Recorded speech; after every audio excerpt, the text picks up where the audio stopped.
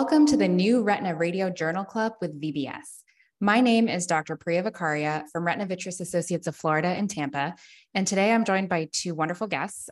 First, in alphabetical order, we have Dr. Sruthi Arepalli from the Emory Eye Center in Atlanta. Hi, Sruthi. Hey, Priya. Thanks for having me. And next, we have Dr. Vaidehi Dedania from NYU Langone Health in New York City. Thanks for joining us today, Vaidehi. Thank you. Very excited to be here. So today we're going to be discussing a paper that is actually really fascinating, and I think we're going to have a great discussion about. It's titled Effect of the Duration of Macular Detachment on Visual Prognosis After Surgery for Macula Off Retinal Detachment. This was part of the Japan-Retinal Detachment Registry, and the authors are Masahiro Miyake et al. On behalf of the Japan-Retinal Detachment Registry group, and this was published online in Ophthalmology Retina in January of 2023. Vaidehi, I'm going to throw this to you to go ahead and summarize the paper. Can you tell us a little bit about this? Yeah, so this is a paper that utilized the Japan Retinal Detachment Registry. And within this registry, there are 3,178 eyes that are registered.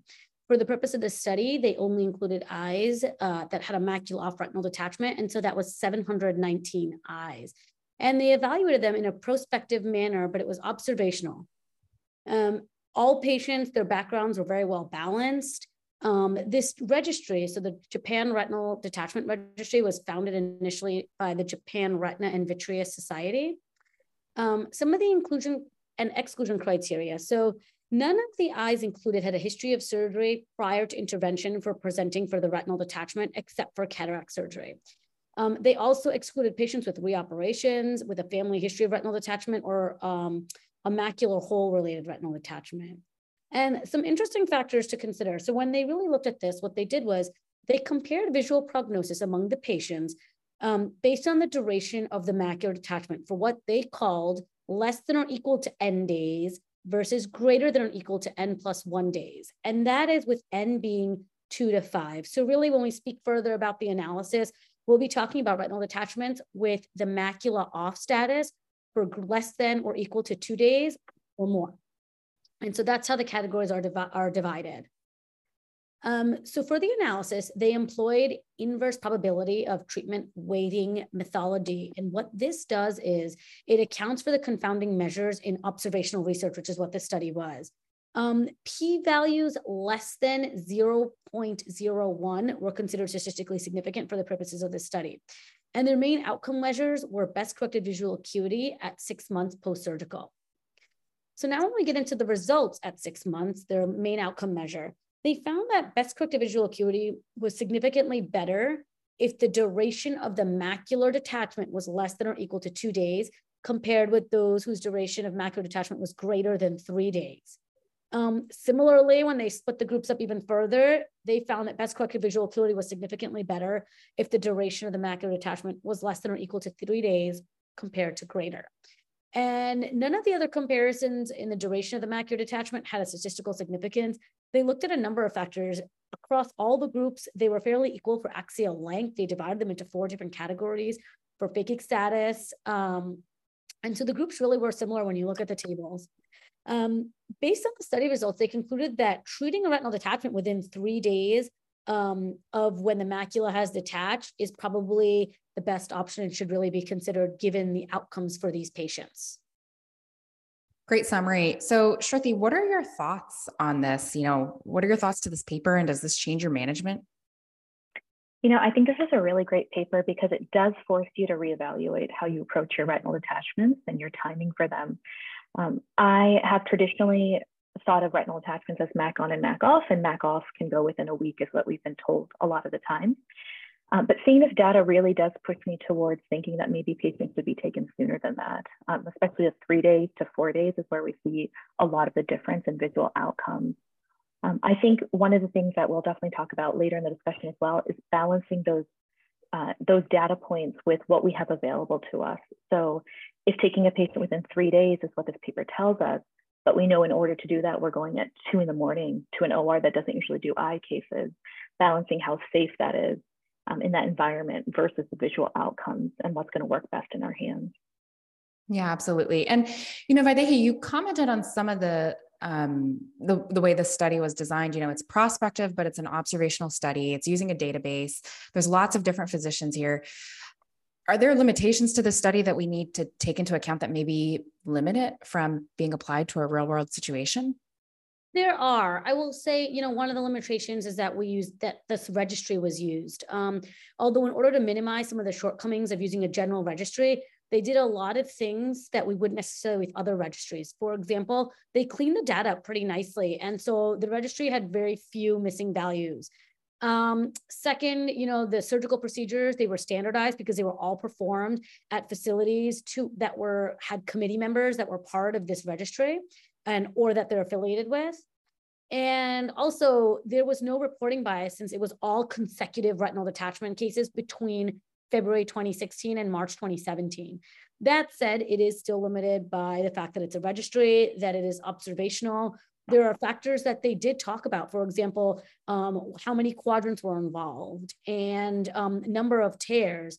But, we all see retinal detachments come in on a Friday where maybe just the top of the macula is involved. And sometimes you see them on Monday and they still haven't encroached on the fovea yet, right? And so other things that weren't necessarily considered when we think about visual outcome is what is the difference between macula off status and what role does fovea on or off status play in that? And so I think that does confound the data a little bit. And Sruthi, do you think having a duration of the study, the authors followed these patients to 6 months. So does that change your perspective of this in any way? I mean, most of the time, my retinal detachment patients in clinic at 6 months, that's going to be their vision. But do you think that changes things at all for you? I think 6 months is a healthy amount of time to follow these patients. Like you said, that's usually their final vision. And I extrapolate from patients that we counsel for MAC holes. I usually tell them they'll immediately probably see a difference. And then I anticipate their final vision will be what we see at 6 months. So I would assume that same time point works. I do wonder, though, if they were to follow them for longer, the patients who are MAC off for longer, does their ellipsoid zone reconstitute better after 6 months? And is there a lag in visual recovery that we're missing? And that's just something we'd have to answer by looking at these patients for a longer duration. I do want to comment to Sruthi's point that the average age of the patients was around 56, and it was equal basically in the different groups. But, it's sometimes hard to compare the eye of someone who's 40 or 30 to someone who's 70 and how much their retina can or can't recover and what we know, what our knowledge about that is at this time. So I think that can be a challenge too here. Well, that was a great summary. We're going to go into break, but we will be back shortly for a more in-depth discussion on this paper. Welcome back to the New Retina Radio Journal Club with VBS. So we just dived into a discussion on this paper on macula off-retinal detachments and visual acuities, but let's get into a longer discussion about this paper. And something we really want to hit on is some of the strengths and limitations. We've had a lot of literature coming out that's looked at the duration of macular off-retinal detachments and visual acuity, and we're seeing a trend in the literature favoring faster operations, favoring going to the operating room much quicker and showing that patients have better visual acuity outcomes. But all of these studies have limitations, and these are important to touch on. So let me throw this over to Vaidehi first. What limitations in this study? I know we touched on it briefly earlier, but what are the biggest limitations that you've also kind of come across upon reading this study? Yeah, so one big limitation is that the duration of the macular detachment was based on patient complaint. And so if the patient complained that they lost their vision 2 days ago or 4 days ago, that's how they would categorize the patients. But we've all seen patients where they've maintained some fairly decent vision, sometimes 20/40 with just a little bit of subfoveal fluid. And so the classification of macula on, fovea on may vary depending upon these patient complaints. The other thing is that they included re-op patients in the study, and it's not exactly clear how they were distributed in the various groups, but the fact that patients who had already had a retinal detachment, had vitrectomy, and then redetached were included can also confound some of the data and our understanding of how patients' visual prognosis differs based on when they get to the OR. Correct. And Sruthi, what are your thoughts on the phakic versus pseudophakic status? Does that affect how we interpret these visual outcomes in this study? I think it does. So I think most surgeons will agree that if a patient is phakic, but they don't have a terrible cataract, they're going to do the vitrectomy anyway. That cataract might progress or it may not. And then magically, when you remove it, your vision is so much better. So without controlling for that removal at the end stage on 6 months, we don't know how much of that vision improvement is truly from a retina reattaching versus removing that opacity from your cataract. So I think it is important to look at that as well. And Sruthi, so how does this change your management? Let's say now there's a patient that comes into your clinic on Friday and they say that they lost vision on Wednesday. I mean, first of all, can we rely on what the patient reports? You know, as we've kind of mentioned, you can have fluid in the macula and maybe the vision is okay. And then, you know, now that's been 2 days, you're approaching that 3-day cutoff. Do you take this patient early on the weekend to follow the appendectomy or the, you know, the trauma? You know, how's this going to change your decision-making? It's a really great question. So I think increasingly as these papers are coming out, I often wonder what, and I hate to say it, the medical legal repercussions are of papers that come out like this. So if a patient sees this and brings it to you and says, I've been told that I'll have a better outcome if I go in 2 days versus 4 days, I think you're obligated to have that conversation with them. What I've done with patients in the past is I operate at an ASC during the week, and it's wonderful. We have our team and we know what to expect. But I'm very honest with them. Over the weekends, we're bumped frequently for other trauma cases. We often don't have our own eye team with us, and that can lead to mistakes in the OR as well. And it can also mean that the patient is NPO and anxious and waiting for 23 hours until we can finally go. The way that I've approached this is I will often set a time with our main OR, and they're very good. I'll say, I'll take this case between the hours of 7 and 7 p.m. and the patient's willing to stay NPO during that time. And if you bump us, that's fine, as long as we can start by that time. But then I'll have a negotiation with the patient and the OR and say, if we get bumped past that, we're going to restart the next day over. And then until we get into Monday. And that's really only happened rarely. Usually we can go within one of those 2 days. But I find that setting cutoffs sets expectations for the patient, and they understand my thought process as well. Yeah, that makes perfect sense. You know, we've all been in the OR where you ask for a vitrector and people just look at you, and you know that's never a good feeling to have at 11 o'clock on a Saturday night in the OR. So Vaidehi, do you think that this study is enough to change your management? Would you like to see more studies, and would you like to see more prospective studies, or are these retrospective? You know, this study was prospective. We have a lot of other studies that are coming out that are more retrospective database studies. You know, what do you think we need? Do we need more, or do we have enough now in the literature that convinces us that sooner surgery is better?